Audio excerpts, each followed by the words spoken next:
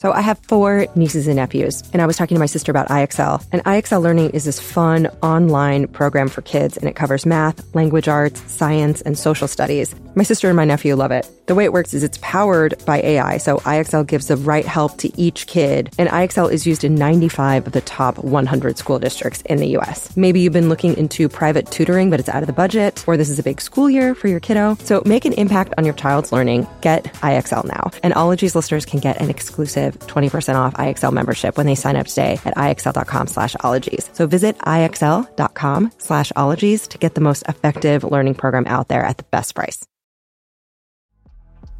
This episode is brought to you by Merrick Pet Care. And if you've heard me talk about Grammy, you know that she means the world to me. I wanted a dog for probably 10 years, and I was living in an apartment, couldn't have dogs. When I finally moved somewhere else, I adopted her within weeks, and it was love at first scritch. She's about 2 feet away from me as I record this. She hangs out in the studio, and all I want to do is smooch her and look at her and stare at her. I also like feeding her because I see how happy it makes her. And there's nothing like watching her lick her chops after having yummy stuff like Grammy's pot pie or Real Texas beef and sweet potato, which are 2 recipes she's been enjoying from Merrick. As her parent, I like that they use deboned meat and fish or poultry as the #1 ingredient. I also like that they have these real ingredients and you can see them on the bag so you know what's in each one. And watching her do a little dance, especially with a Grammy's pot pie recipe, brings too much joy to my heart. Is there such a thing as too much joy? I'm not sure. But check out Merrick online or in your local pet store and look for their new packaging with real ingredients shown on the bag and inside it. Oh, hey, it's that podcast that you thought dropped on Tuesdays, and it does. I promise. It's just been a wacky couple of weeks, and thank you for bearing with me. It's Allie Ward back with another episode of Ologies. Also, yes, last week's AMA went up on a Tuesday night, but it just mysteriously unpublished itself, and I was on the road to my folks' house on Wednesday not knowing this, so apologies that it wasn't republished until Thursday. We got it up on Tuesday for you.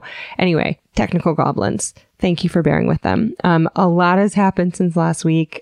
My pops is on the mend and hopefully will be sprung from the hospital soon. Yesterday, though, I left his hospital room to check into the ER myself for an infected spider bite and found out that I might have something called blood poisoning. So it's been an eventful couple of days, but I have some antibiotics. Thank you for everyone on Twitter and my friend Mike Natter for your medical guidance. Yes, I'm doing a little bit better, but it's been a rough couple of days. But on Sunday, I won an Emmy for writing for the Henry Ford's Innovation Nation with Mo Rocca. If you were like, what? You're on a show? I'm very bad at self-promotion, but yes, every single Saturday on CBS. And also I host my own show on CW, Did I Mention Invention? So if you need science shows to watch with your kiddos, there are a few Emmy-winning programs with your weird old dad word. Okay, so this episode, I don't know how to prepare you for what you're in for because it's so good. Okay, first, let's thank everyone on patreon.com/ologies for making the show possible. You can join for $1 a month and submit your own questions for the ologists. Thanks to everyone rating and subscribing and word of mouthing me. All of the folks who leave reviews, thank you. I read them in their entirety. And as proof, I thank a reviewer every week. Captain Nemo says they're a #1 fan. And also Space Apples wrote that the show highlights how beautiful, fascinating, and just freaking weird the world around us is and really brings a sense of positivity and appreciation during times where things are honestly pretty rough. Thank you for those reviews. Thank you for bearing with me on a couple of rough weeks here. We should be back on our Tuesday scheduling next week. Promise. Okay. All I want to do is get to this episode. We're going to get into it. So Medusology, it is a word. It's the study of jellyfish, and it comes from Linnaeus, who named jellyfish Medusae after the Greek Gorgon, who had snakes for hair and turned men into stone. And according to many scholars, is a symbol for female rage. So I don't know what kind of complex feelings Linnaeus had about women or jellyfish, but perhaps hell hath no fury like a taxonomist stung.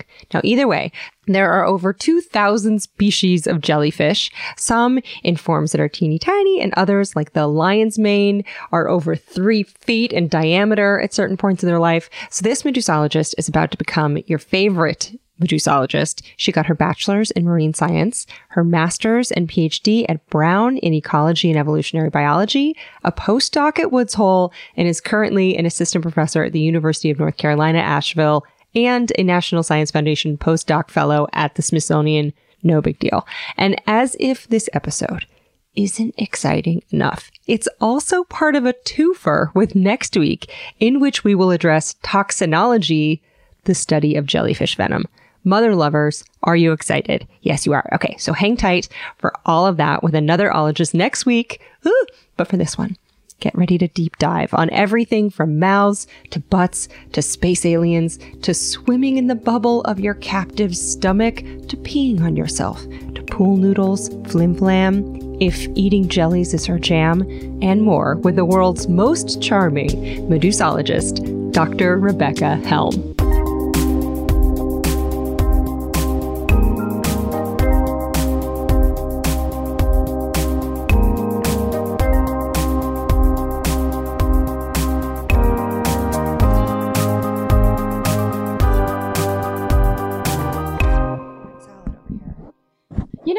If it's just on my end, like if my internet is just being a little bit ish, because we do have like a massive storm happening outside. Oh, you do? Oh my God. Mm-hmm. Yeah, I know. It's so fun. It's like an adventure. Oh, but that is exciting. You're in Asheville? I am, yes. Oh, hence the storm. Yes. Okay, that makes sense.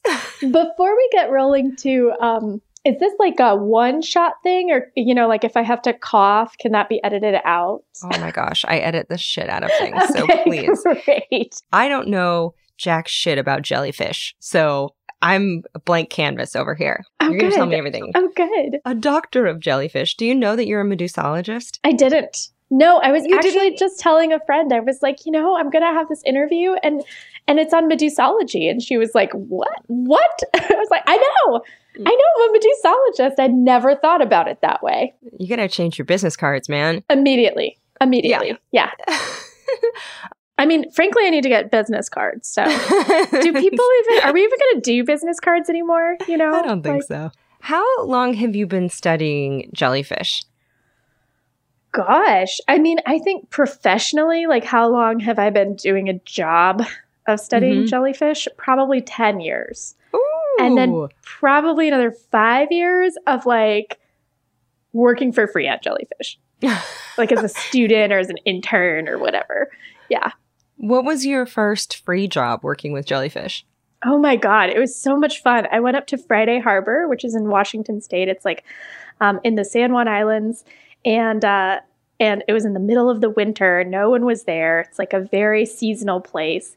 And I just went out on the dock and like counted and cataloged all the jellyfish that floated by. Oh my God. Magical.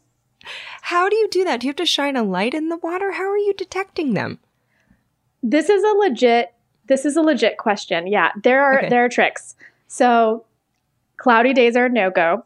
Sunny days are the best. Okay. Right? You don't want any cloud reflection off the water because these things are transparent. They're like crystals floating through the water, right? So you need that strong, intense light from the sun to sort of shine light on the side of their body. So they stand out ever so slightly from the water around them. Most of these are really clear, so you have to really be looking. You can go out at night and like drop a light in the water and find a ton of great stuff. So any type of light that can be submerged, a dive light, whatever you have on a rope. And then you just sit with a cup on a stick and wait until you see one that you want. And then you just, like very gently like scoop it into the little cup and then, pull the little stick in and then very gently put it in the bucket. And that's your day. Or your night, I guess, maybe. Or your night. Yeah. What is it about jellyfish? Did you accidentally become a medusologist or did you have a fascination with them forever? Oh, I loved them. So I'm from Arizona, which is very dry. And I knew I wanted to explore. I love exploring.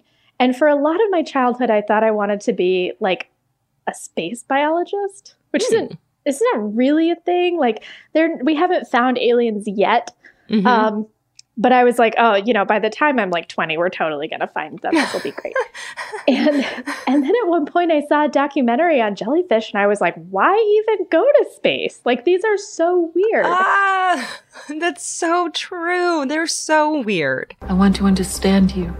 So that was really like what catalyzed my interest. And then it just sort of snowballed. You know, like you got a million interests when you're a kid, and some of them stick and most of them don't. And this one just kind of stuck. Like things kept popping up and I kept finding jellyfish and just falling in love even more. So now I get to study jellyfish for a living. It's wonderful. Oh, do you have a lab full of jellyfish, or what does the work involve? Oh my gosh. So yes, usually. No, Fawn, how dare you? Sorry, my phone is ringing. It's like the crickets are out. Editing. Yes. I'm sorry. I did not edit that out because it was endearing as hell. And also I was like, could there be a jellyfish ringtone? Do jellyfish even make a noise? And I did learn that millions of jellyfish coming up from the depths at night to feed on phytoplankton make a low frequency hum. So if you want a ringtone that's legions of hungry, soggy apparitions, I guess just download some static. Anyway, what does her work or her jellyfish look like?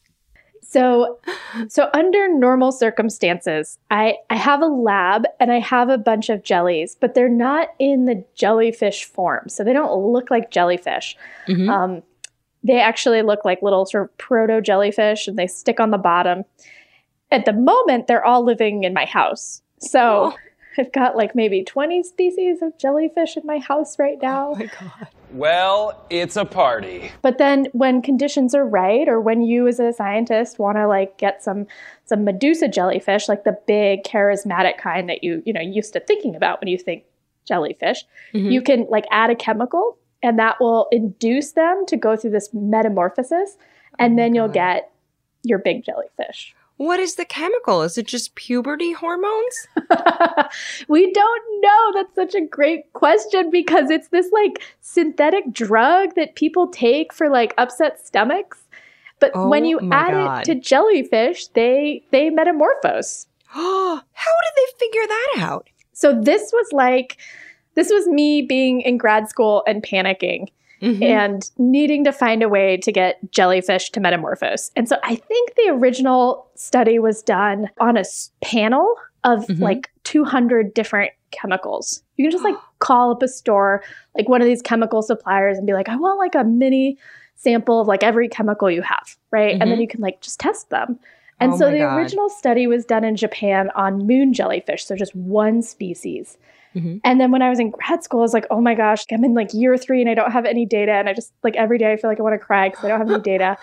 And so I just started testing all of these different chemicals on a really broad range of species. And this one just happens to work like across tons of different species. It's amazing. Oh my God. Did everyone lift you up on a chair and carry you around? Like, did all the Medusologists of the world say like, Dr. Helm, how did you do this?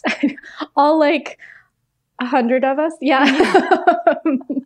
Well, I mean, it was published eventually. And I mean, I hope people are happy. I think the biggest feedback I've gotten is from people that work at public aquariums, because, you need jellyfish like all the time. And if your polyps just don't feel like it, then what are you going to do? So like now you can be like, here's a little dab of this chemical, and then they just like go through metamorphosis. Whereas before, like people were putting them in refrigerators. You can like put them in little like heat containers. You can add light. You can take away. It was like a whole voodoo science. So I think it's a little better now. What was it like when you realized that this chemical did that? What kind of a reaction did you have? Oh my God, I wrote so many bad words of excitement in my lab notebook. Like, I still have it, but it was just what does it say? Fuck, oh my God, I did it, it's amazing. I mean, like I cried. Like it was this whole big thing. It's dark, it's 11 at night. You're in this like cold lab by yourself, which is the light of the microscope to kind of keep you warm, right? And then I was looking at these animals and realized it was working, and I was just so, so happy. No one else was around. So I like didn't get to like celebrate or like have a eureka moment or like walk into the room and be like, I did it. You know what I mean? It was just me and the jellyfish, but it was still great. Who do you call first in that situation? Oh my God. Like in a eureka contact number, like who's first on the list? How do you explain that moment? I think anybody that you've been excessively bitching to about how everything isn't working, right? Like the people that are in the trenches with you and watch you suffer, it's like, because they're just like, oh, thank God she's done complaining about everything. I don't know. I mean, they're really excited for you too. So yeah, it was awesome. Oh, and so tell me, what exactly is a jellyfish? You've already tossed around some terms, some polyps. We got some medusas. Like, what is a jellyfish exactly? So a jellyfish is the last step in this complex life cycle of animals that collectively we could call medusazoans. Medusazoans. Medusa, like, lady with the crazy snake hair, and then zoa, because they're animals. So, we got these medusazoa, and they have this 3-part life cycle, which is honestly why I love them so much. I mean, one of many reasons, but one of my favorite reasons is that they look like 3 totally different animals at different parts of their life cycle. So the first part is called a planula, and it's just like this little itty bitty grain of sugar sized swimming fuzzy pill, right? It just looks like this little kind of moldy pill floating through the water with all these little hairs sticking off of it. And it can live like that for a while. And that's just like the larva that forms when an egg and a sperm meet and fuse. And so it's very tiny. Sometimes if you get swimmer's itch, that's a bunch of little babies getting stuck in your swimsuit. Ah, no. Very sad. Yes. Oh, God. Can you imagine if there was like a Godzilla that just took a dip and then just had a ton of tiny human babies in its pants? Imagine just... I know, right? Exactly. So like, you're just like, I don't even know who to feel bad for. Like, it's tragic for everybody. You know what I mean? Like, you get like itchy little jelly babies, but they're getting like smushed, on your stomach. Like, that's so weird. It's a very bad day. God. Oh, so those are the babies. And then what's stage 2? Right. So stage 2 would sort of be like, if we're going to continue this analogy of like little human babies floating around, right? Stage 2 would be when they settle and they form what's called a polyp. And it basically, in the case of a jelly, it looks like a jellyfish that got flipped upside down and it's kind of stuck to the seafloor. And so it's got a little mouth and a little ring of tentacles around the mouth. And then it's got this little body column, right? And just sort of sticks to the seafloor. It's very small, like a breadcrumb. Okay. And it would sort of, the polyp is really the stage that lasts for like decades. So polyps can live a super long time. So it'd be like, human baby finds a nice place to settle down, and it just like grows into like a person. Okay. Polyps are really like that stage. They're like the persistent, long-lived stage. Okay, so a planula is the moldy green pill-looking teeny tiny baby, and then they grow a little bit more, and they become these breadcrumb-sized polyps that look like Sideshow Bob in a tube dress. But what are they doing on the sea floor? What are they doing? Are they having orgies? Are they playing pinochle? Shooting the shit? And they're not reproducing at that point? Not sexually. No, they might clone themselves. So they have some cool cloning tricks that they do where they like split themselves in half like a little cell dividing. They can just sort of split in half. Or they can leave like little footprints of cells behind them. They don't really crawl very fast. Maybe like a step every week. Really slow. Take your time. But every time they do, they leave a little footprint of cells. And those cells are like little polyp seeds. And they can actually hatch into new polyps at some later date. This is happening on the ocean floor, typically? It's all happening on the ocean floor. Wow. Typically. You're right. Typically is the perfect word because biology is in love with exceptions. But yes, typically it's happening on the ocean floor. Oh my God. And then when do they decide that it's time to just grow up and get sexy?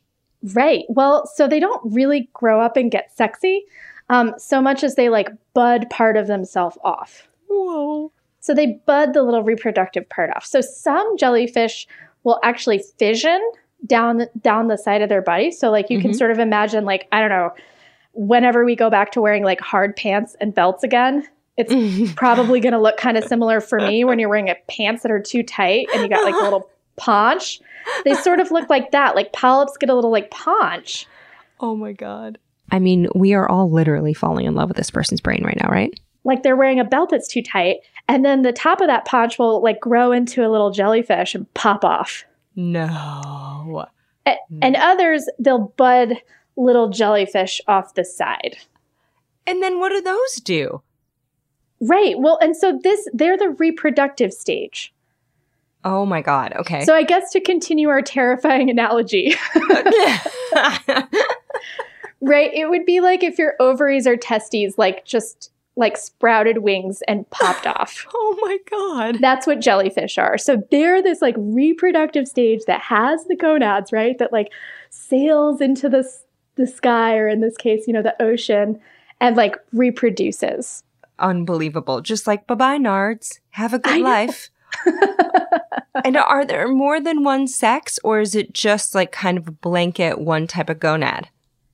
We are like learning so much about this right now. It seems like polyps are male or female much of the time. So like in a lot of species, it's like either this or that. But there are some species where, they start male and then as they get bigger, they become female. Ooh, cute. Yeah. Do they have to eat more in order to go from a little tiny breadcrumb to these fluffy, stinging, long Medusa hair creatures? They do. They'll sort of munch on plankton that are in the water. So you got, lots of little like swimming shrimp and crabs and fish and things like that. Some pull this cool trick kind of similar to their coral cousins, where they actually have algae living in their body, in their cells. Oh, that is so fancy. So awesome. I'm so jealous. I mean, sincerely, like, can you just imagine, like, I'm just going to go, like, eat lunch, and then you, like, walk outside and sunbathe for, like, 2 hours. Oh, my God. Medusozoans, of course, belong to the phylum Cnidaria, as do corals. So for more on their coral cousins, you need to treat yourself to the Cnidariology episode from summer 2019 with Shail Matsuda, and then just go hug a reef. JK, do not hug the reef. It is alive. It does not want you to hug it. You do not want to hug it either. And then they have to go to the surface, obviously, for that. So their gonads just fly up until they get kind of to the surface and they can get the plankton and get the floating stuff and get the sunlight. Exactly. Yeah. Oh. Some of them will go deep. The ones that don't have that luscious algae, they might go deep. They might already be deep. Different species of jellyfish, they like different places.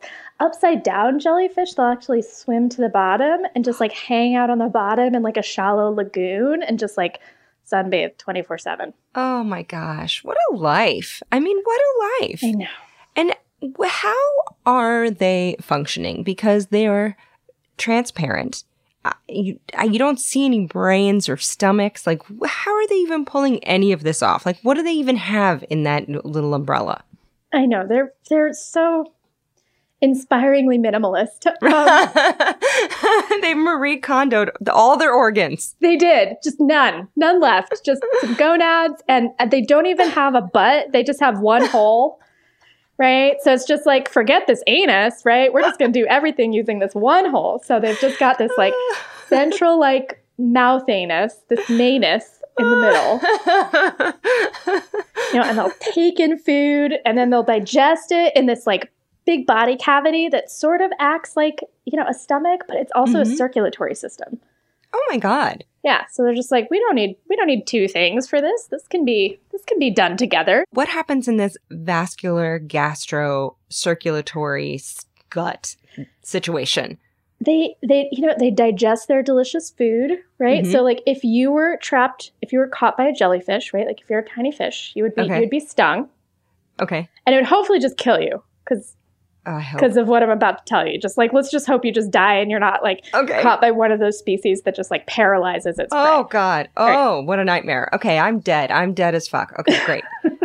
So you're like reeled up to the mouth butt, right? To the mouth anus combo hole and sucked inside. So you're just kind of like, and some of them have these like really long, frilly, like tendrils coming off the mouth. We call them oral arms. They sort of look like streamers, they're very nice. Ooh, so you'll get sort of sucked into the mouth and then they have some jellies anyway, have like inside tentacles. So you got like your outside tentacles, and then you might have like these tentacle-like gastric cirri on the inside that are also covered in stinging cells. Oh. And they just kind of churn around, you know. So if you are paralyzed, then you're just like being like stung like over and over and like churned around and like slowly digested by like all the enzymes in the stomach. Oh my God. Do you ever see a meal in digestion after a jellyfish eats? Can you see like a partially digested shrimp in there? Everything. And it's terrifying. For the ones that don't fully kill their prey, it's like they'll swim around. Oh.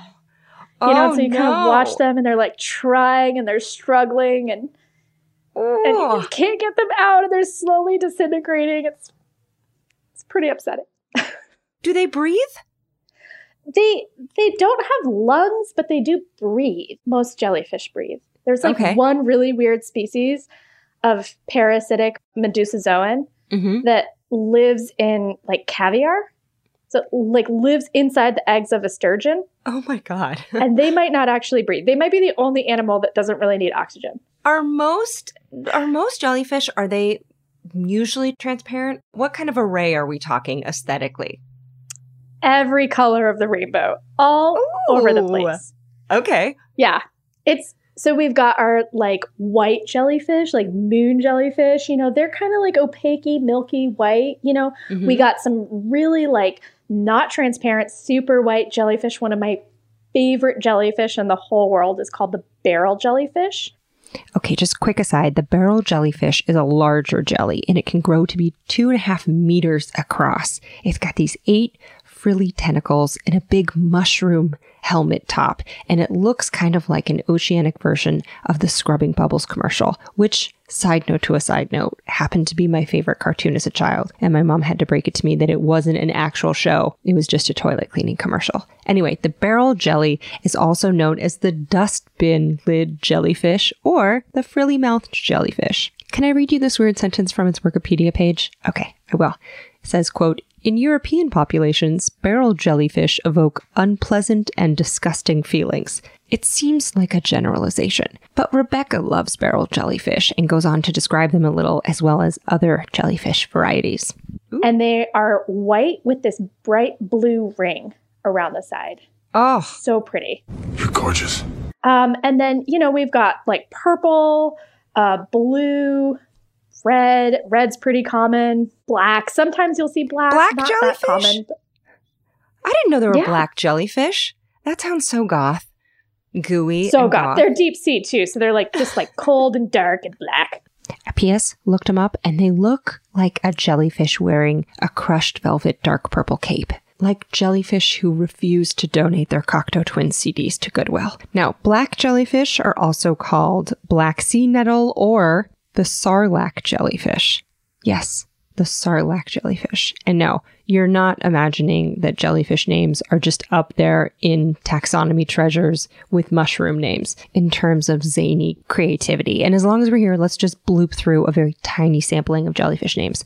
Flower hat jellyfish, blue blubber, cauliflower jellyfish, the fried egg, which honestly looks like breakfast and a caramel flan had a baby. And there's also the pink meanie, who will absolutely shit talk you in its burn book. And then there's blood belly comb jellies, which aren't really jellyfish, but they look like if your heart got lost and ended up on the outside of your body, but in the ocean, and was also full of blinking disco lights. Now, why is there such variety? Why do some of them have really long, colorful tentacles and some don't? Like, are there different types of jellyfish? Yes, there are 4 types. Okay. Wait. Yep. Okay. 4-ish, 4 plus minus types. You know, okay. Scientists, we fight. Okay. So we've got the box jellyfish, which is, you know, shaped like squares. And they've got like tentacles and 4 little corners. You do not want to get stung by one of those. Right? I've heard bad things. Very bad. I mean, I love them. They're like really clever. As far as jellyfish go, they're like quite smart. They can like navigate around obstacles, and they've got these like really well developed eyes that sort of like look at you when you're looking at them, and it's like a little unnerving. Ooh, so okay. They're great. So that's one group. Then we've got the very poorly known, but very endearing star jellyfish or starozoans. Okay. And they're actually jellyfish that sit on the bottom all the time. Not like an upside down jellyfish that's like, well, I just like to be here. They like have to be there. They're stuck to the bottom. Oh. Stalked jellyfish is another word for them. They're really cute. They're like, maybe the size of your thumb. They don't really sting. They've got these really great like little tentacle pom-poms. Oh. So they're shaped like little wine glasses, but if wine glasses had little like pom-poms on them. Oh, what little sweeties. They're very cute, yeah. I love them. And they do little somersaults too to get around. So they'll live on like a blade of seagrass, and when they think to themselves like, I want to be at the top of this blade of seagrass, they'll like bend over and like use their little pom-poms to sort of stick to the blade of seagrass, and they'll flip their little stalk over to the other side and kind of attach and just do that over and over again. Oh, they sound like a creation of Dr. Seuss. Yeah, I think they would be perfect. Oh. And then we've got our water jellyfish or hydrozoans. Mm-hmm. Biggest diversity of jellyfish, very, very poorly known by like the average person. Okay. So they're like 2,000 species, but they're all pretty small, like maybe, your fingernail size, maybe bottle cap. And they're all pretty clear. Okay. And they usually don't really sting. So just like, it's kind of like they don't bother people. People don't really bother them. Sort of ships in the night. Under the radar. Exactly. Okay, so to recap those types so far, there's box jellyfish, stalked or star jellyfish, and hydrozoans. Now, I would also like you to know that a group of jellyfish is called a smack. You're welcome. Now, what about when we think of jellyfish, those flowing, vengeful Medusa locks, that thrumming, quiet majesty, the danger? And then the last group is called Scyphozoa, and these are like your big charismatic, like aquarium jellyfish, right? That got a little like frilly arm parts, right? And have their little like tentacles out, and they're lots of different colors. And these are the ones that also that, will ruin your beach vacation. Oh, no. They've got, sort of two modes. They've got the frilly long tendrils coming off the mouth mode. So that's one group. And then the other group is like this filter feeding group that has like a cauliflower stuck to the back of them. Oh, what are they doing with that? So they're filtering out seawater. So they're like filter feeders, really these very peaceful, beautiful filter feeders. Aww. And that big like cauliflower looking thing is actually a complex of like 1,000 little mouths that just suck in food from the water. Oh my God. What about brains? Do they have brains?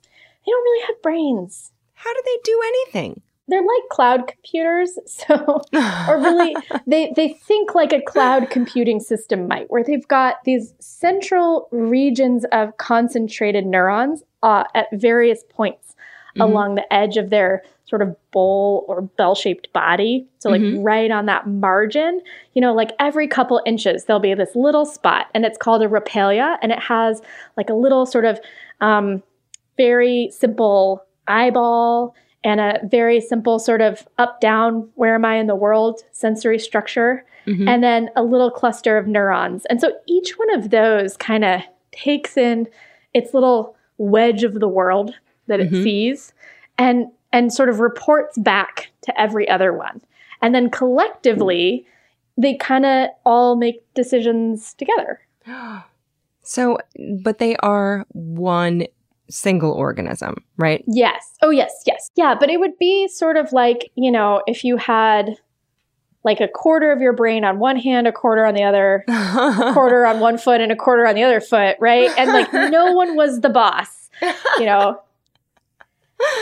Everyone has equal say. But when one is like really screaming, like there's food over here, we should go over here. Then everyone's like, I also love food. I'm going to go there as well. Yeah. So. And so when we see them in the ocean or in an aquarium, we are typically seeing like them in their reproductive phase, because that's when they're kind of the most attention getting. Yeah. Yeah, they're really, it's their sort of like flower phase. If we just want to throw around like a million different metaphors, right? Like it's a very showy, attractive phase, very bizarre, hypnotic phase. Polyps, I love polyps, right? All I have at home right now are polyps. and they're very low maintenance, but they're not charismatic like at all. Oh. So remember, the polyp is kind of the tween jelly, somewhere between a baby planula and a hornball medusa. And how long can they live? If the polyp can live for up to a decade, how long can the medusa form of it live? You know, I mean, like in the wild, a lot of jellyfish are seasonal. So like, these are the questions where I'm like, that sounds like a simple question. Mm-hmm. Let me talk for 45 minutes about why it's not a simple, right? So in the wild, they like are seasonal, and they seem to like mostly, if not completely, all die off. Okay. In the fall, for example, or whatever their not favorite season is. And then the polyp kind of hangs out on the bottom until conditions are right, and then it churns out some new jellyfish whenever times are good again. Mm-hmm. But like I've kept jellyfish for like 2 years.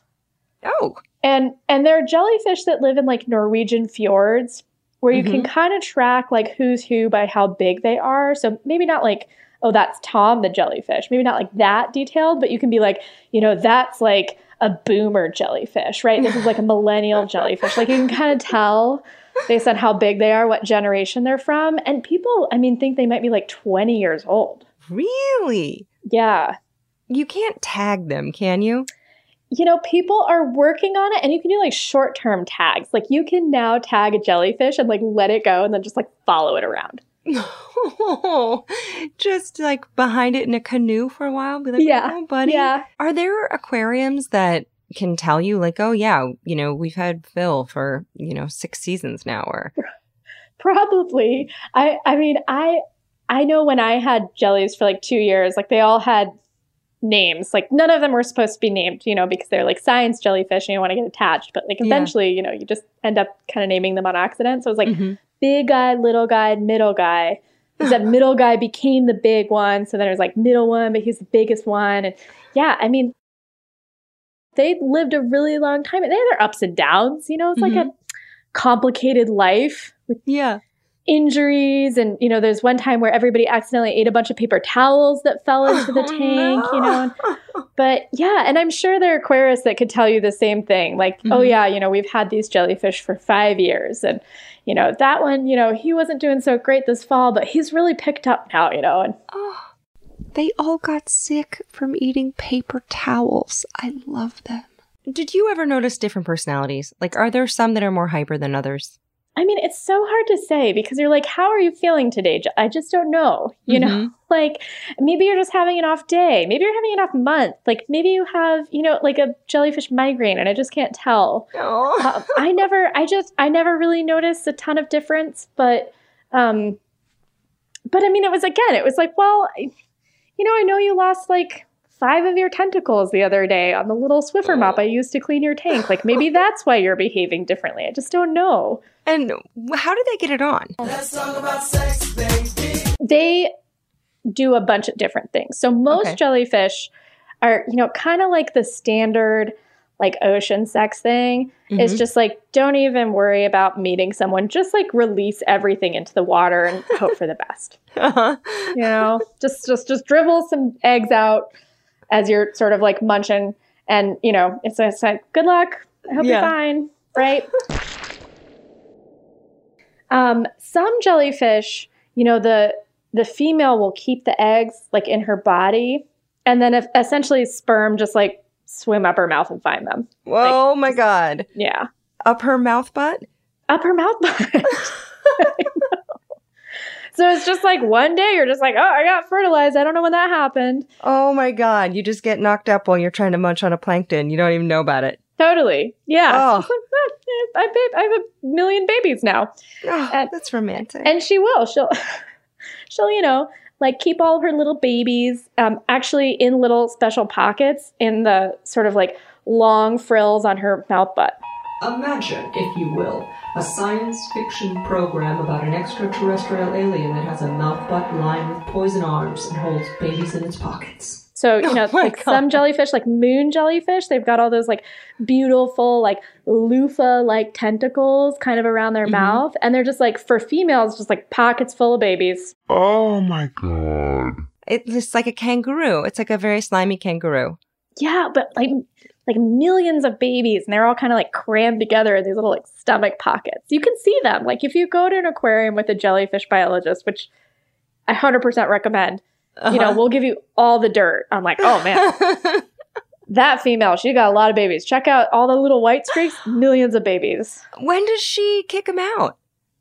Good question. I don't know if they get kicked out or they just kind of after a while, they're like, oh my God, I am so sick of, my 99 million other siblings, right? Yeah. Like I'm just going to swim out into the world and do my own thing. I don't really know when that happens. Usually I just kind of put a moon jellyfish in a bucket and kind of give it a little like shaky shake and I get, a couple thousand.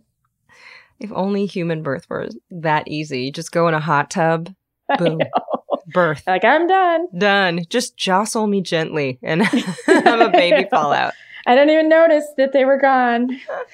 My God. What about myths? What about Flim Flam about jellyfish? Is there any myths that you just cannot stand?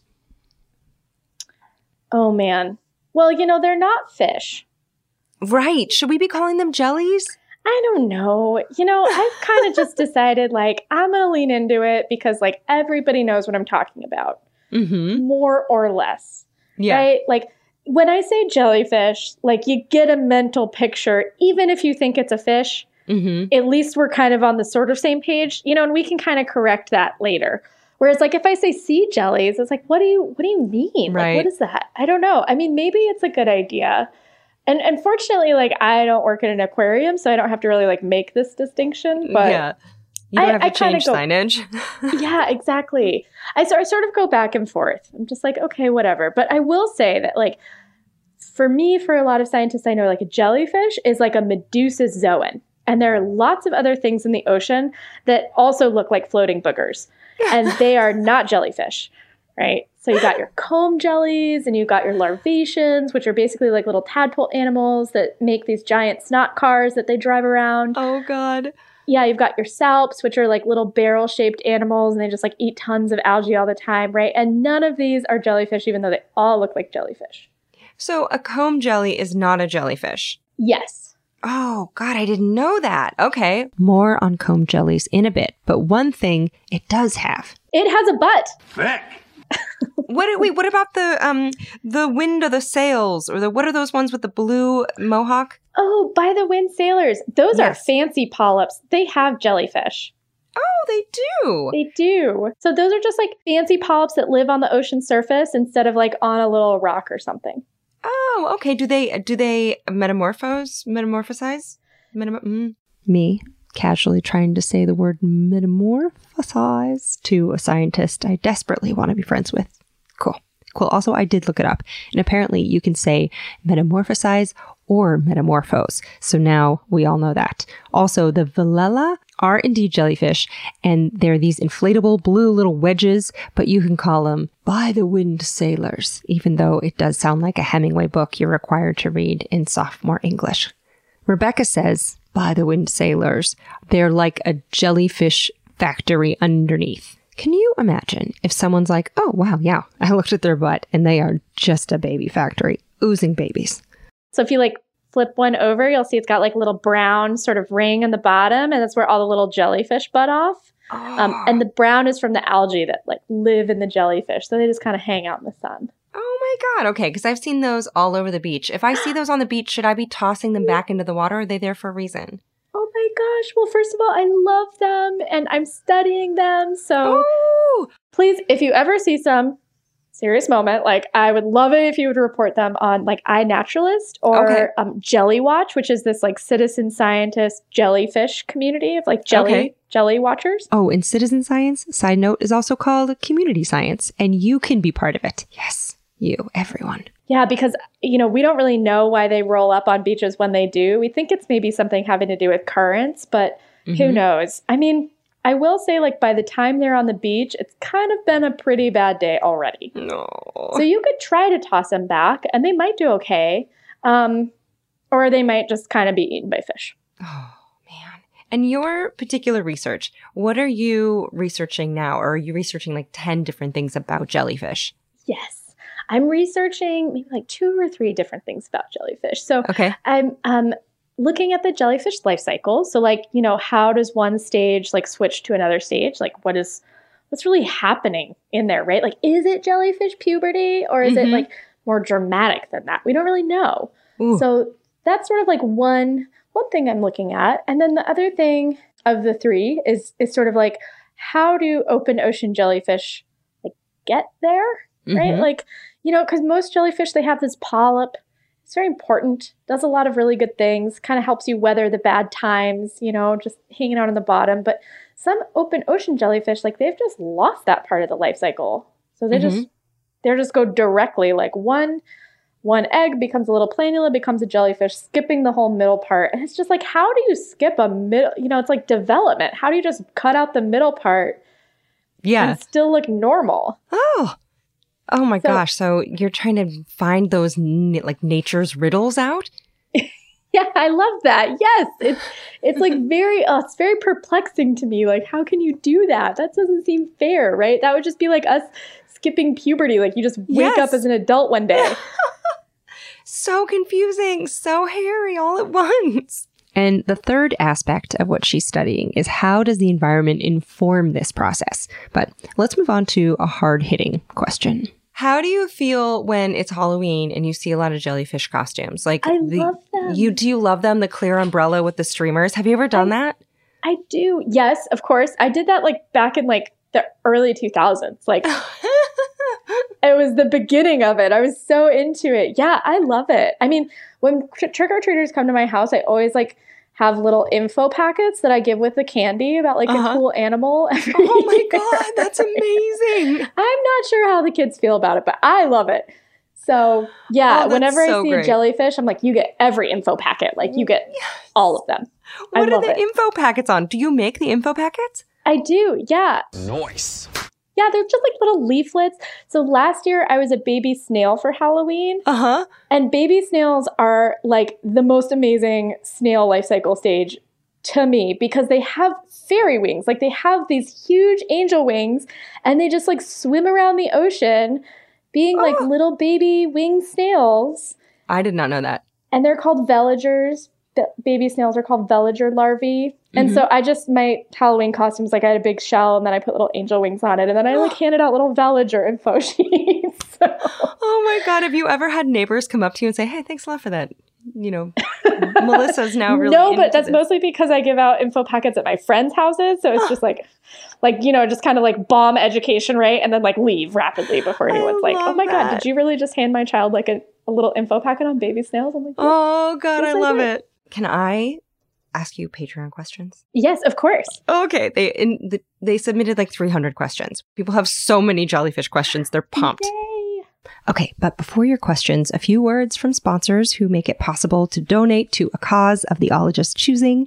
And this week, Dr. Jellyfish chose the Vancouver Aquarium, which has had a rough go of things with the pandemic closures, and they've just reopened with a limited number of ticketed reservations. But they put out a statement that said, although our doors are open, we still need your help to secure the future of the aquarium. We can't survive without you and your donations. And the Vancouver Aquarium, if you've never been, is home to thousands of incredible ocean species and aquatic life. It's also OceanWise headquarters, where scientists and educators and conservation experts do all their work to not only protect the oceans, but to inspire others to join them. The Vancouver Aquarium opened in 1956, and it's connected more than 40 million people from around the world to oceans and the wonders within them. And you don't even have to be in Canada to enjoy the aquarium. I just went on their site and I lost my marbles, realizing that they have a live otter cam, they got a penguin cam, they got an underwater otter cam, and a baby otter cam. I just watched a baby otter with a pacifier. Don't be jealous. Just go on their website. They also have, you ready? That was a drum roll. That's like a drum roll that I tried with my mouth. A live jelly cam featuring like billowing Medusa jellies gliding by like someone in a ruffled 1980s prom gown. It's devastating. So a donation went to them. It's devastatingly beautiful. So a donation went to them, and you can go check out their jelly cam while you listen to the rest of this. That donation was made possible by award-approved sponsors of the show, who you may hear about now. This episode is brought to you by PNC Bank. Some things should be boring, like banking. boring is safe and reliable. You don't want your bank to be exciting or unexpected. Unexpected is for podcasts about bizarre scientific revelations, not banks. PNC Bank strives to be boring with your money so you can be happily fulfilled with your life.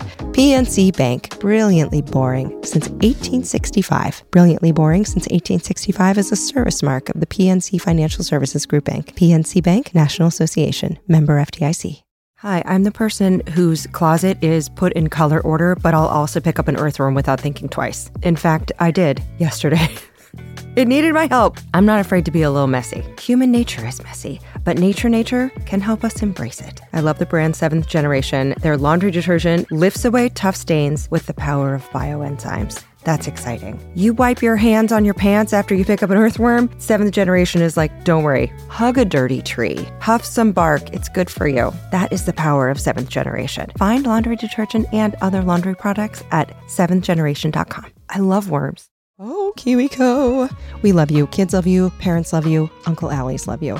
Here's the deal. So whether you're staying at home or you're heading out on some summer explorations, KiwiCo is inviting kids, also kids at heart, that's you, to enjoy their first ever summer adventure series. So kids from 2 years old to teens can receive 6 hands-on science and art project kits over 6 weeks. They have something for everyone. They have different topics for each age, whether your kid wants to explore space or learn about dinosaurs. And I've heard from my parental friends that summer can be a little challenging to keep the kiddos busy. KiwiCo's like, we did the legwork for you. And the Summer Adventure Series is this personalized experience with super fun activities like a bottle rocket kit where kids can build an actual bottle rocket. And you can either receive all of your summer adventure crates at once or weekly for 6 weeks. I think it's so amazing that they have different crates for different ages, everything from the great outdoors that has like giant bubbles or a window garden to a trebuchet kit for ages 9 to 14, an entrepreneur where you can do textured clay projects. If you have kids, if you know kids, keep them occupied and learning and having fun this summer with KiwiCo. And you can get 20% off your summer adventure series at kiwico.com/ologies-summer.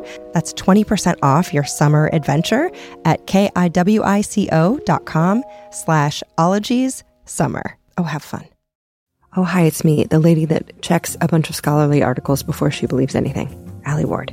And I feel like we're similar in that we have a fair amount of skepticism and we like to dive deep and find out what the actual facts are. This is why when it comes to any kind of supplements, I enjoy Ritual, which is a female-founded B Corp, meaning that they're holding themselves accountable to not just the company, but also to the health of people in our planet. And their clinically backed Essential for Women 18 Plus multivitamin has these high-quality, traceable key ingredients in bioavailable forms that are clean. Only about 1% of supplement brands are USP verified, and Ritual is one of them. So I like being able to trust what I'm putting in my body. From an aesthetic standpoint, I'll also tell you that Ritual are beautiful little vitamins. They look like lava lamps and they taste like mint. So taking my Ritual is part of my, morning ritual. That's probably why they named it that, and I didn't even think about it. Anyway, no more shady business. Ritual's Essential for Women 18 Plus is a multivitamin you can actually trust. So get 25% off your first month at ritual.com/ologies. You can start Ritual or add Essential for Women 18 Plus to your subscription today. That's ritual.com/ologies for 25% off. Down the hatch. Okay, your questions. Okay, are you ready for Patreon questions? Yes, please. Lightning round. Here we go. So many questions. We're just going to blaze through as many as we can. Sound good? Okay. I'm ready. Anna Thompson wants to know, can they control their tentacles or are they at the mercy of the current? They can control their tentacles. So they can contract them and relax them. And when they contract, it's like one of the fastest muscle contractions in nature. Really? Okay, so next week's episode, we're going to learn all about how fast the venom comes out. So for the next 6 days, you have to wonder, does it dribble like fresh blood? Is it ejected out like tiny harpoons? Stay tuned. Shit gets weirder. I will say, for like slow drifting animals, they have their moments. Yeah, badasses. Of being really fast. You can't really, their tentacles contract really quickly and their stinging cells fire really fast.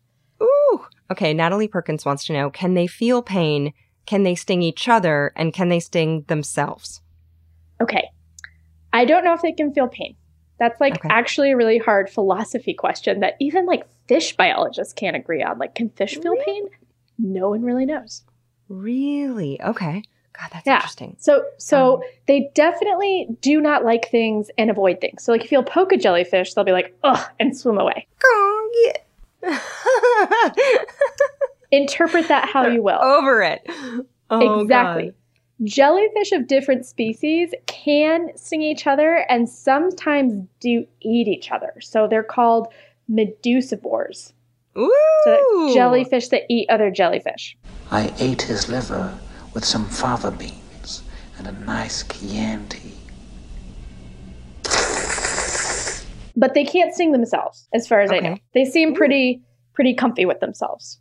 Okay. Oh, that's really good to know. Star, simple question. I didn't ask. Glad they asked it. Is what is the clear part that looks like the top of a mushroom made out of? What is it? The technical term is called mesoglia.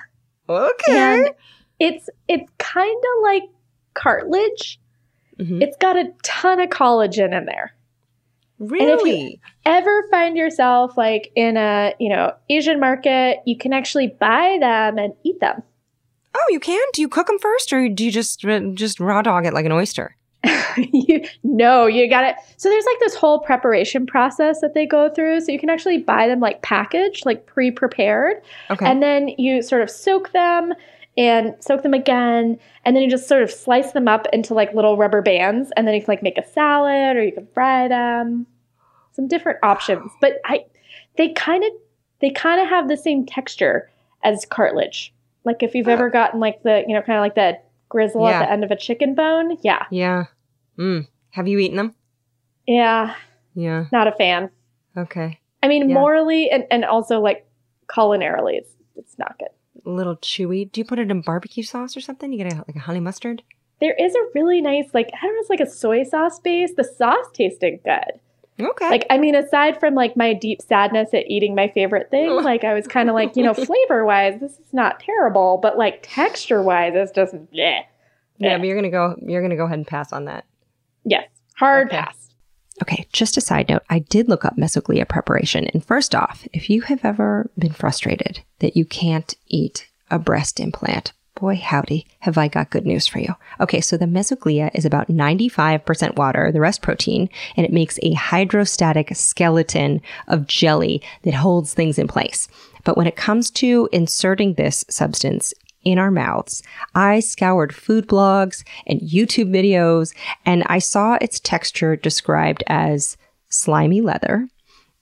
Some folks said it had a mouthfeel somewhere between a cucumber and a glass noodle, and one taste tester described it as a shrimp-flavored gusher. Now, in Rebecca's own blog entry from 2013, she says, quote, "My restaurant jellyfish tasted like soy sauce and a balloon. The soy sauce flavor came from soy sauce, with the jelly adding that scrumptious balloony quality." But she also adds that they're better deep fried, as is pretty much everything. But remember, fear is the mind killer. Don't be afraid of jellyfish, because chicken nuggets are so much more terrifying if you saw them made. Don't look that up. That's what the little clear mushroom top is. It's called mesoglia. And it's just lots of cartilage and water.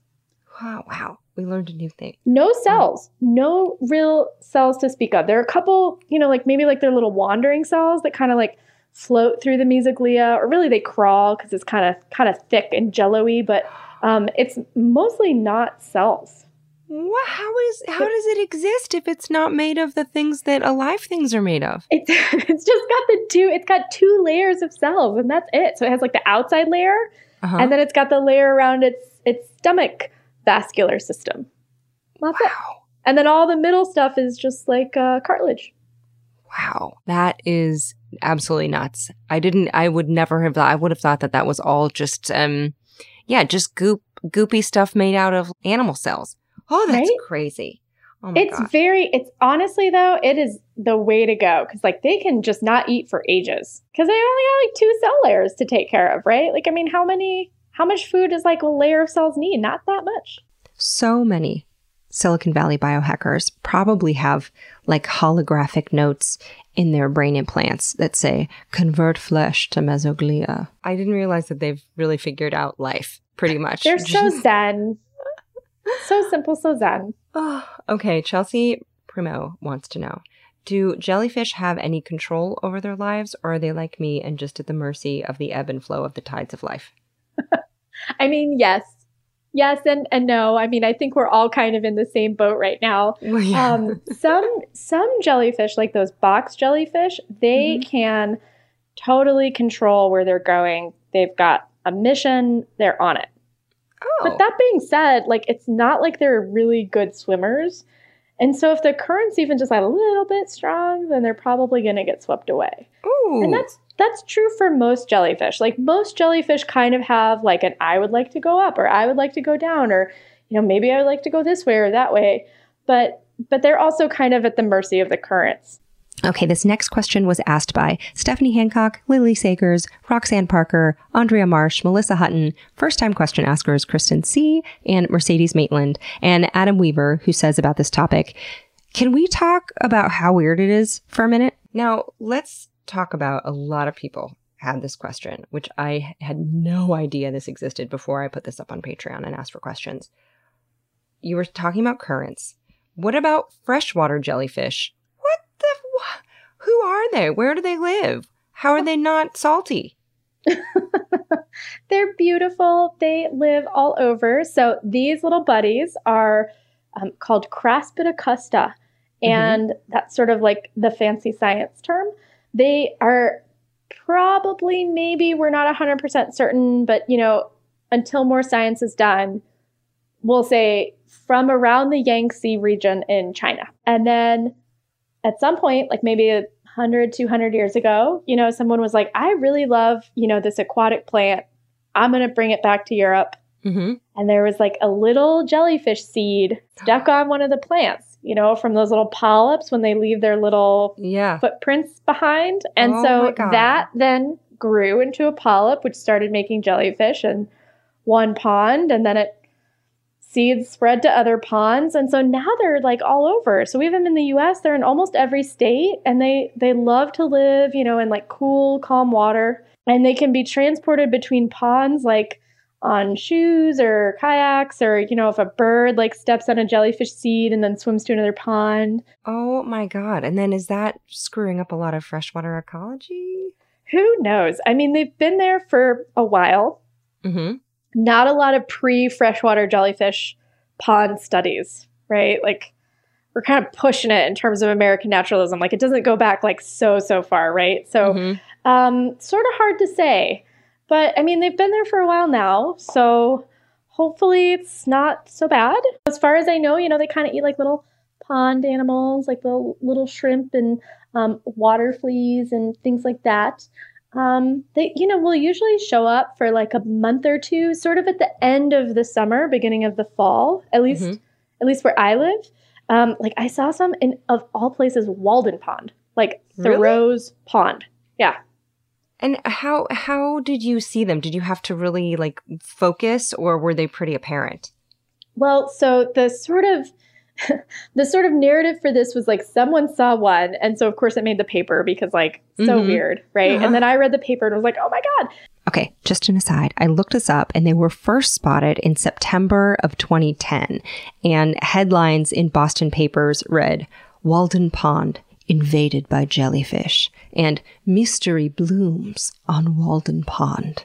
Now, in one story, an aquarium representative was quoted as saying that the freshwater jellies were wickedly cool, which is the most 2010 Bostonian way to comment. Anyway, Rebecca describes the wicked cool nickel-sized floating water bags. And so, you know, they were all concentrated in one side of the pond. So we get to this pond. It was beautiful. Like, all the leaves were turning. It was really cold. My friend who was with me was like carrying all my gear, right? And I like snorkeled out into the middle of the lake. Holy shit. And yeah, and just they, after swimming kind of in circles and getting sort of frustrated and chilly, you know, I eventually ran into someone who was like swimming laps across the lake, and they were like, I saw them over in that corner over there. And so I like swam over to the left corner, and sure enough, it was like no jellyfish, no jellyfish. And then it was just jellyfish everywhere. Oh my God. Did you take some back to study at all?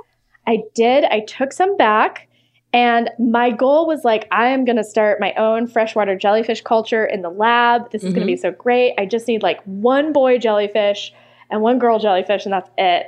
and I'll be ready to go. I collected like 300 jellyfish and every one was female. Girls only. What?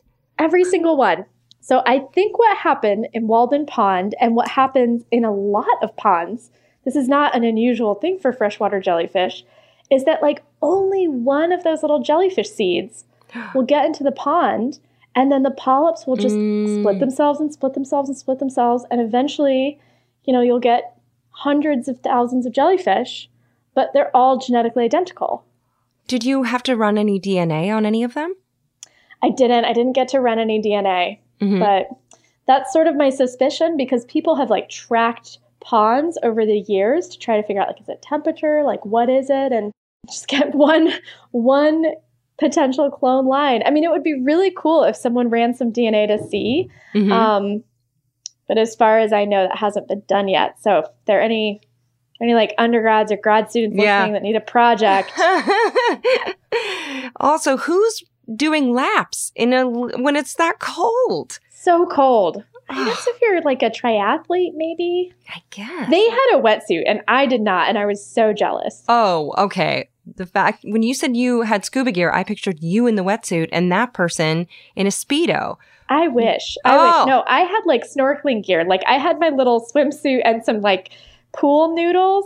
Because I was like, I'm going to need to stay afloat and I don't want to have to swim to stay afloat. So I was like, yeah, like really sexy science right here. Like October in Massachusetts with like me and my snorkel gear like floating on a pool noodle in the middle of a lake.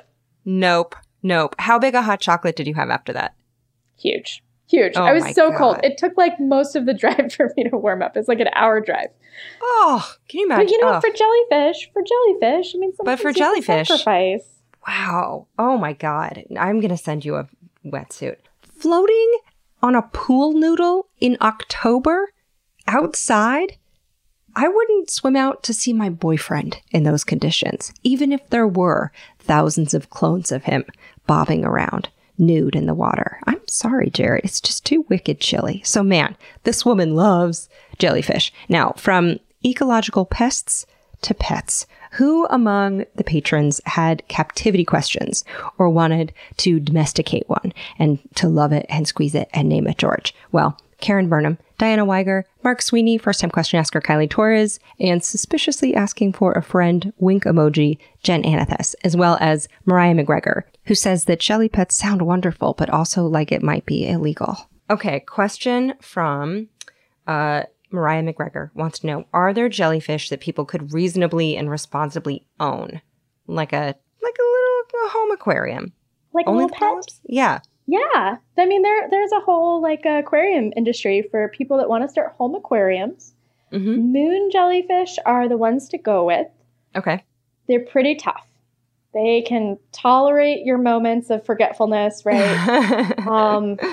They're tough in terms of like, they don't mind so much if their aquarium's a little bit dirty, which a lot of jellyfish are like such divas. And as soon as it's just like the tosh bit dirty, they're just like, I'm gonna die.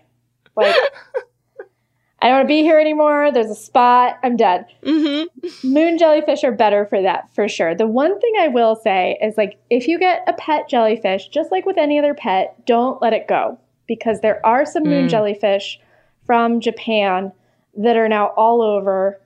You know, they're in California and Washington and Oregon, right? Like they're spreading. And so whatever moon jellyfish species you bought, because there are tons of moon jellyfish species, you just want to make sure that it doesn't get out and then like compete with whatever your local beautiful moon jellyfish species is. Right. So don't pull like a Florida python situation. Totally. But even more important, like because they have these really tiny embryos, don't even throw the water out. Okay. Like, you know, when I work with jellyfish and I'm close to the ocean, when I clean their water, I'll dump the extra water on the dirt. Okay. Like, don't even put it in the drain. I mean, maybe it's in the drain. It's probably fine just because it's going to get diluted and like mixed with like a bunch of soap and like other like weird things people put down the drain, right? But like if you're at the ocean and you have like a jellyfish tank and, you know, you've got maybe like put a little sea anemone fish or something in there, whatever, and you're just going to toss some water out. Just make sure you don't toss it anywhere close to where it could get into the ocean. Ooh, good to know. Just toss it on the dirt. Okay. Yeah. And B. Abbott has a question from Lauren, who's 9, and Clark, who's 7. Sorry for the swearing, number 1, but they want to know if jellyfish poop. What's the deal? Well, they don't really have butts exactly. Yeah. So it's more like we call this is not the official scientific term, but among my like jellyfish and sea anemone friends, we call it throoping because they kind of throw up poop, what they do not digest. Oh no. Yeah. So they throop out their manus.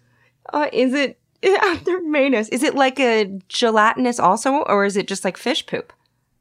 It's more like just leftover, like it would be like if you peeled a shrimp. Okay, that makes sense. Yeah. So it's not really like a pellet of poo, right? It's just sort of like if you peeled a shrimp or if you like deboned a fish, right? That stuff just kind of comes out the mouth again. Ooh, that's one way to do it, man. Yeah, so simple. Y'all, they throw up poop from their mouth anus.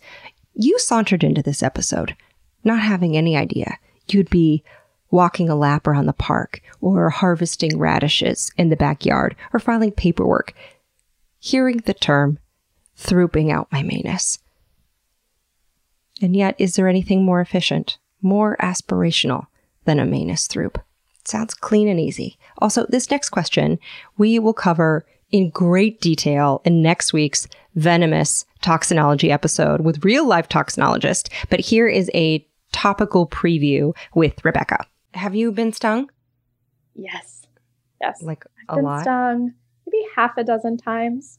How bad is it? So it depends on the species. Okay. Like some species kind of tickle and they're kind of itchy. So like the moon jellyfish that I was stung by, it sort of felt like I was being like very mildly electrocuted. Whoa. Yeah. So Okay. so like no, I wouldn't like really put it on like the pleasant end of the spectrum, but it wasn't like terrible. Like it wasn't like I'm never doing that again kind of a moment. It was just like I'm going to think harder about the next time I like touch a moon jellyfish. There are stinging nettles, and they stink. They do not. I would not ever recommend grabbing a stinging nettle. And I totally made this mistake, and it was so embarrassing. So most of the time when I grow jellyfish, for whatever reason, when we grow them in the lab, they just don't really sting that bad. Oh. I don't know if it's because they're just like happy and well fed or if they're just like not eating the right stuff, but it's fine. And so this one time I was on a boat with a bunch of people and I was like, my first time like really out collecting jellyfish in the wild. And I was like trying to, be like cool, like I knew what I was doing. And I saw jellyfish. So I just like plunged my hand in the water and grabbed it. Oh. Like instantly regretted it, but it's sort of like, when you take a bite of too hot soup, like it's really not clear what the best solution is. Like, do you swallow it? Do you spit it out? You just don't really know. And so like I had this jellyfish in my hand and I was like, okay, like bucket or ocean, right? And so put it in the bucket, kind of tried to pretend like it wasn't that big a deal, but everyone was just looking at me like, I thought you were a jellyfish biologist. Oh, right? no. Like, what's wrong with you? I was like, oh my God, I promise this looks really bad, but I know what I'm doing. So what did you do? Did you throw it in the bucket? I did in the bucket. Yeah. I mean, it's like just, okay, well, I've already been stung. I might as well get something from it, so I put the jellyfish in the bucket, but it bruised for a while. I will say, like, the third time I was stung, I was kayaking by myself and afterwards, I was like, I've heard this pee thing, and I just don't know if it's true, but I want to try it. And I can personally and professionally tell you it does not work. Yep. Oh, no. Oh, geez. Where were you stung? Hands. Always on the hands. Okay. Yeah. So that's easy to pee on. It's not, If it were your neck, I'd be like, good luck with that, I know. I was honestly thinking about that when I was like, having this like really weird moment of peeing on myself of like, how do people do this when you're like stung on the abdomen? Like, does someone else have to pee on you? That's just like, I don't even know. I guess it's like a splash bath, It's like a sink bath. I don't know. I'll look into it. How bad would it have to feel in order to pee on yourself? Like it's one thing to just, kind of be peeing and just kind of like be like boop, right? Yep. But it's another thing to be like, I'm going to collect this pee and then like splash it on my body. I mean, that must really, I'm so sorry for the people that have been stung that bad because that takes like thought and effort and energy. Yeah. And it's even worse that it's not really that effective. So you're just like, okay, well now I'm just like covered in pee and still hurts.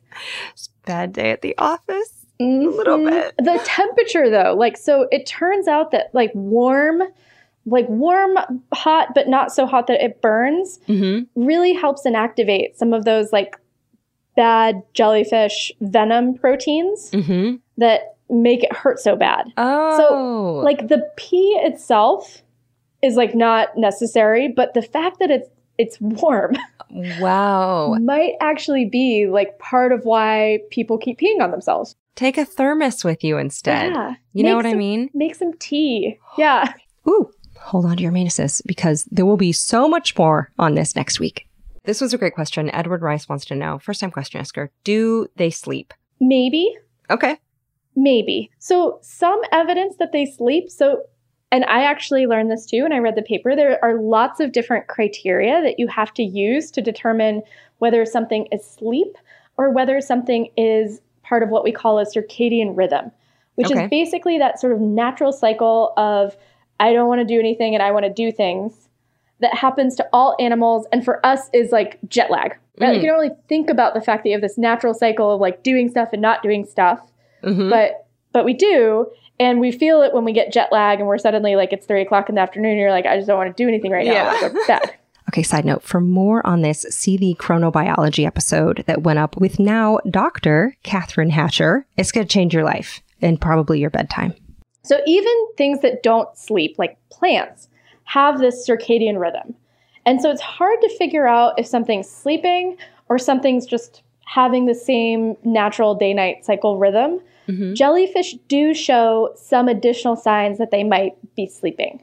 Like if you disturb them a bunch during the night, then their next rest period will be longer. Oh. But they don't show all the signs. Okay. So, you know, I think there's some compelling evidence that they have like a sleep-like thing going on. But, you know, are they like dreaming? Do they drool, right? Like how sleepy is it? No one really knows.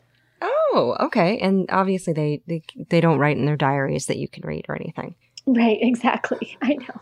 So they know. It's so obvious to them, and we're just like desperately trying to figure it out. Okay. Ooh. Jellyfish experts figure it out. This is the blobby gossip that the world needs. Also, this next question was asked by Ari Liebrook, Ford Gonzalez, Emma Hendrickson, Ellen Skelton, and Elena Clemenkin-Charles. We had a bunch of people who asked about their population explosions with ocean acidification. What is happening with jellies? Are they having a good time? Bad time? You know, they're kind of like everybody else. They're sort of having like a mixed time. Okay. So you sort of think about jellyfish like the same way we talk about like mammals. Like it's a huge category, but most jellyfish people never see. And so it's kind of like if the only mammals people saw were like rats and squirrels. You know, we would be like, oh my God, like mammals are going to take over the world, right? Like if you live in a big city, you're just like, these are everywhere. Yeah, right? Yeah. It's like the future is just going to be like nothing but rats and squirrels. But, you know, but actually like a lot of mammals, they're having a tough go of it. Like it's not been great for tigers, you know, elephants are sort of plus minus, right? Like they're not having the best century. And it's similar for jellyfish. Like some jellyfish are like the rat and squirrels of jellyfish. Moon jellyfish are a great example. You know, we'll call them squirrels because squirrels are really cute and moon jellyfish are really cute, right? But they're prolific. They seem to be doing well in a wide variety of conditions. But then there are a lot of jellyfish that are like the tigers, right? That are just, they're really having a rough time. This whole changing ocean thing, this, you know, tons of ships suddenly parking where like my polyps used to live kind of thing. It's not been great. Okay. So the narrative from like 10 years ago was like, oh my gosh, it seems to be that jellyfish are taking over. But it turns out that they were really just looking at the squirrel and rat equivalents of jellyfish. And now that we've taken like this much closer look, we've realized that some jellyfish aren't doing great. Some seem to be doing better. I don't think any single jellyfish is going to like take over because they're part of a food chain. Right. Tons of things love to eat jellyfish. There are tons of fish that love eating jellyfish. Birds love eating jellyfish. Jellyfish are never going to be like that abundant because whatever eats them is then going to become more abundant and just eat more. Oh, just a buffet. just a buffet of jellies. Exactly. Oof. I thought this was a great question. Lee wants to know, are they ticklish? Are they what? Ticklish? Oh. I was like, I thought she said ticklish, but that can't be right because I'd never really thought about that before. No, I love that. That's so great. I mean, possibly. I could see some things tickling. I mean, there are lots of...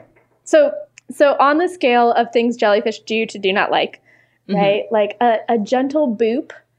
Uh-huh. They seem to be not too terribly offended by. So that could be like the equivalent of a tickle, right? Whereas like a more aggressive like poke, they're just like, oh, no, and they'll swim away. So maybe you could just give a little boop. I don't know if they're ticklish. You'd have to ask a jellyfish, but... Okay.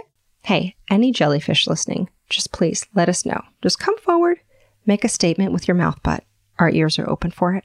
Last patron question, Davis Bourne wants to know, what is the cutest jelly and why is it the sea walnut?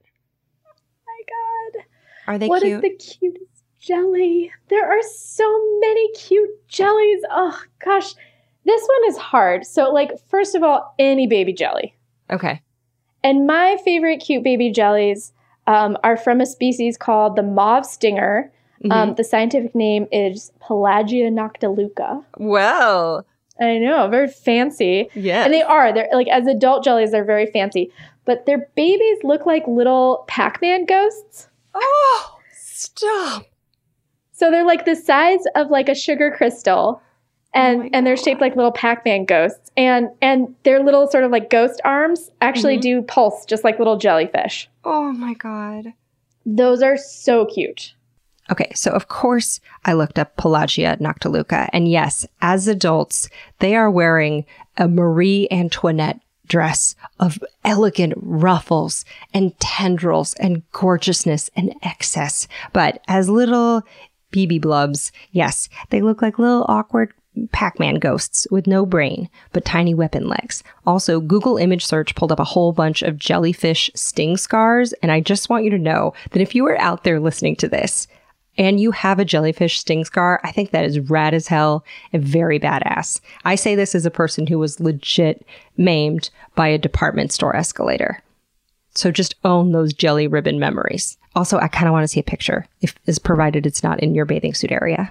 Oh, and then what is a sea walnut? A sea walnut. A sea walnut is a comb jelly, which I'm just like so impressed.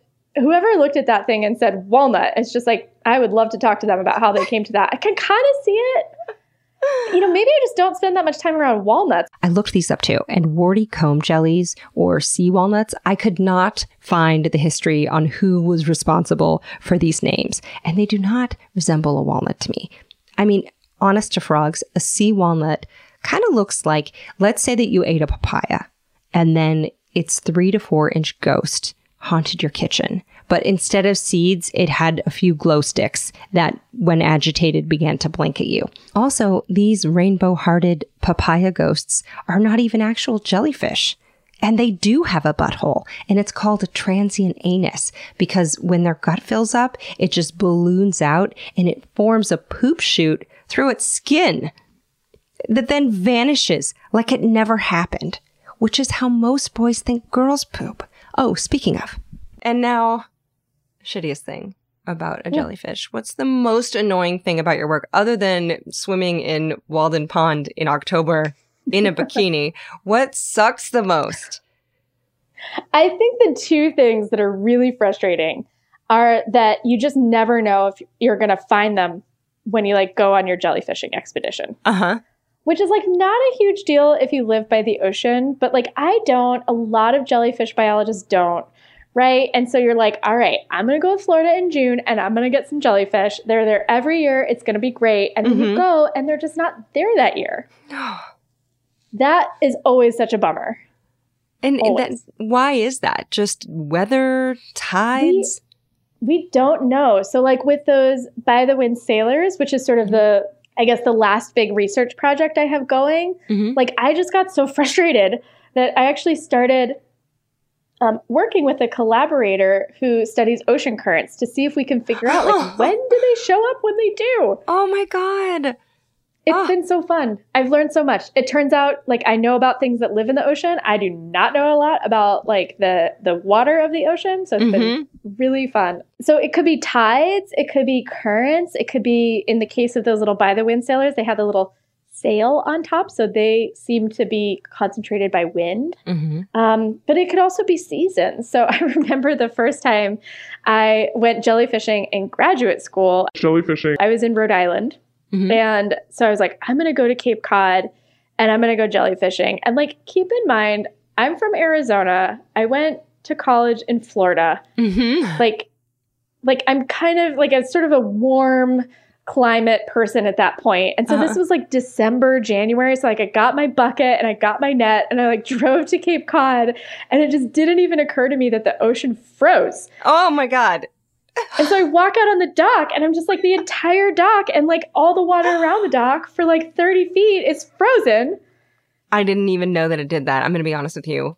Born and raised in California. I was so upset, right? Didn't realize that. I thought it was like vodka in the freezer. I thought there was too much salt to do that. Oh my gosh, me too. Thank you. Because like when I told people what I was trying to do, they were like, hello, duh, like the ocean freezes. I did not know it froze. I didn't know that. I guess I've never seen a frozen ocean. Like conceptually, like I guess that's kind of what like the Arctic is. Yes, I suppose, but that's the Arctic. You know, it's really far away. Yeah, I would not. That's so funny. So, and obviously you didn't go walking out there. No, I didn't get any. It was an unsuccessful mission. So that is probably like frustrating thing one. It's just like you don't know where they are when they are. And I feel like that's probably how a lot of people feel. Like if you knew that jellyfish were going to be at the beach during your beach vacation, you just reschedule. Yeah, that's a good point. So use the iNaturalist app, and if you see jellies, if you see something, report it to iNaturalist. You'll help people like you. Or go to jellywatch.org, right? Exactly. Thank you so much. Yes. And we're working on these questions. So there are people who are like, I'm going to make like a jellyfish predictor. And for some places, there are jellyfish predictors and they're pretty darn good. Nice. So the more people report when they see jellyfish, and also just as helpful when you don't see jellyfish, then that just makes it so much easier for scientists to then try to like come up with, you know, like the fancy math algorithms and stuff that fancy predictive biologists do to figure out when and where jellyfish are going to be. Right. But how do you say, like, I didn't see this thing that's literally clear and invisible? I know. Well, on Jelly Watch, there is like a little option of like, all's clear today. You know, so you just like click the little box and you're like, it was a beautiful empty day at the beach, right? Okay. Wait, she said two things. What was the second sucky thing about the jellies? Oh, Rebecca says it's that they do not make great pets. Well, the older, sexier ones. Why are they so hard to keep? They are very fragile. They're just very fragile. Some of them are a little bit easier than others, but, you know, they spend their whole lives like out in the middle of the open ocean. If we went to their habitat, like we would be so screwed. Right. Right? Yeah. So they're really adapted to live in this world that's just so different from ours that, you know, even hard surfaces, it's like too much. Right? I've never had this happen to me before. I've like never bumped into a thing in my life and I just can't handle it. I've heard that even on corners of tanks, they can just rip them up. Ugh, corners are the worst. Yes. They just don't know what to do in a corner. It's just, you just watch them and they're just like perpetually swimming in this corner and you're like, do you not know that this is like a thing that you can't get past? But they don't because they've never had a corner. And so that's why they have to be in bowls or in cylinders? Exactly. Like you want a constant current kind of keeping them in this like pretend open ocean environment. Okay. Where they sort of feel like they can go in any direction because if they get too close to the wall, then the current will kind of sweep them back in the middle. And then what about keeping polyps? Can you just do that easy peasy? Oh, polyps are so great. Yes, you can keep them in like a little Tupperware. Oh. And you just feed them sea monkeys like once a week. And, you know, they're very happy. Like I've moved like all over the place. I'll just put my little polyps like in the footwell of my car. And how many, you said you have 20 species. How many polyps do you think you have in your home right now? Like individual polyps? Yeah. If you had to just wing it. Maybe 1,000? Oh my God. Oh my God. Babies and a cat. So I've got like 1,000 polyps and some plants and a cat and a fish tank. Yeah. It's a strange new world we live in. Oh my God, what a party. That's like a rave. That's a monster polyp rave right there. It's for sure. And they're just like, what is even happening right now? So they've got their own little room. So there's like the polyp room, and then there's like the bedroom and the living room and the bathroom. And then like they get their own whole place. I love that you're like, we have a jellyfish den down the hall, MTV Cribs. I know. I realized when I said it, I was like, there are only 2 rooms. Like, it's not like I'm living in a mansion, right? They're like 80 rooms. They've got 1 room, and then, the cat and me and the plants and the fish get everywhere else. That's amazing. You have a polyp parlor is what you have. Polyp parlor. From now until the end of time, that is what it will be called. That room is forever the polyp parlor. I love it. Every modern home should have one. Oh my God. And now this is going to be such a difficult question. What is your favorite thing about jellyfish? Do you even know?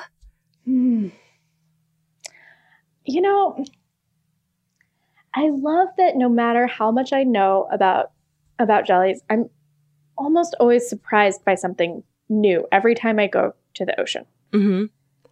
So it's just like there's constantly something weird or unusual or bizarre that you're just like, I didn't even think, what's it doing? How's it happening? Right? Like I love that. And, not a lot of people have studied jellyfish, right? Like there are certain things that if you're like, I really want to study this, it's like, well, okay, like you and 50,000 other people, right? Like I really want to study fruit flies. Well, there is like a lot of work done on fruit flies, which isn't to say that there's not new stuff to be done. There's always new stuff to be done. But you have to like really dig deep. Whereas with jellyfish, you just kind of look at it and you're like, oh, I don't know what that is. Do you know what that is? No, I don't know what that is either. Let's just study it. So that's awesome. I feel like jellyfish are very much like my aspirational kind of like state of being. I'm so neurotic and they're just so chill. They are so soothing to look at. I wonder if they've ever done like human physiology tests while looking at jellyfish, if like heart rate and respiration rate like slows. I will volunteer. If someone's doing the study, let me know. I will sign up because I feel, very calmed by jellyfish. And I feel like a lot of people seem to get kind of like, well, zoned out. I hope this has been one of the most delightful interviews I have ever done. You are amazing. This has been so much fun. Also, I have a friend who has been asking me for like a year. He's like, have you reached out yet? Like, have you talked to Allie? I think you should really go to Ologies. And I'm like, I'm too scared because I also listen to your podcast. And it's like, this has been so fun. You are just amazing. I'm a huge fan. This has been so awesome. Oh my gosh. Yay. So ask smart people silly jelly questions because we're all just a bunch of talking heaps of meat. Nothing matters. Anyway, now that you are thoroughly obsessed with Dr. Rebecca Helm, please find more of her work at jellybiologist.com. She's also on Twitter and Instagram at Rebecca R. Helm. You gotta love a consistent handle across multiple platforms. Do follow her. Also, thank you to Rebecca's friend, science illustrator Julie Johnson, for urging her to tweet at me about being on. Julie Johnson's science illustration website is lifesciencestudios.com. FYI, the world owes you both a debt of gratitude. The world owes you both a debt of gelatitude. So we are at Ologies on Twitter and Instagram. I'm on both as Allie Ward with 1 L. And you can find more links to sponsors of the show and the places that we donate to in the show notes for each episode or up at allieward.com.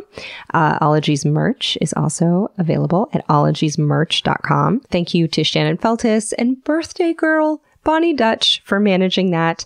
They are sisters who are hilarious. They host the comedy podcast You Are That, which you should definitely listen to. You'll love them.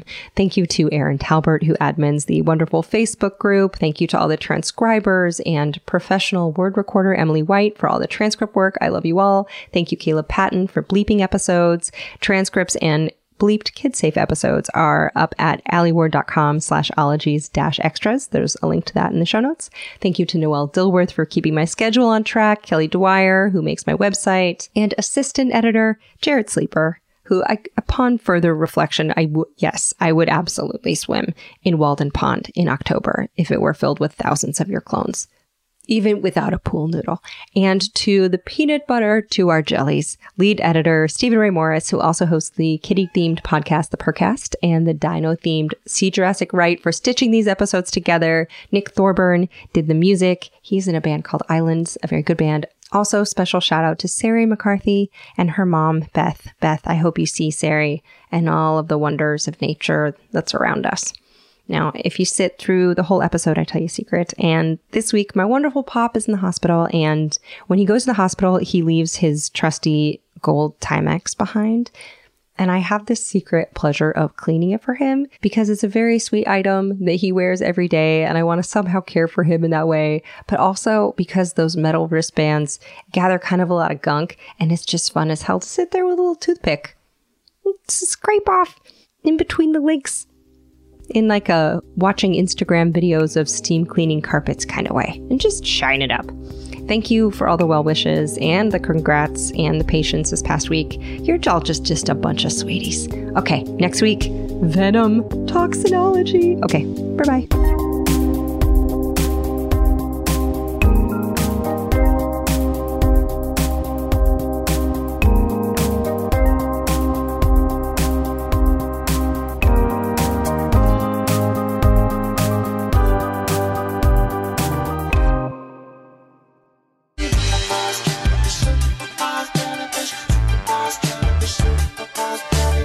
Cheers to a great day and this ice-cold Corona. You know what would make this day even better? My grandma's carne asada. Throw in some music. We can watch the game. Or we could keep it simple. Corona, la vida más fina. Get your Corona at ordercorona.com. Relax responsibly. Corona Extra Beer, imported by Crown Imports, Chicago, Illinois.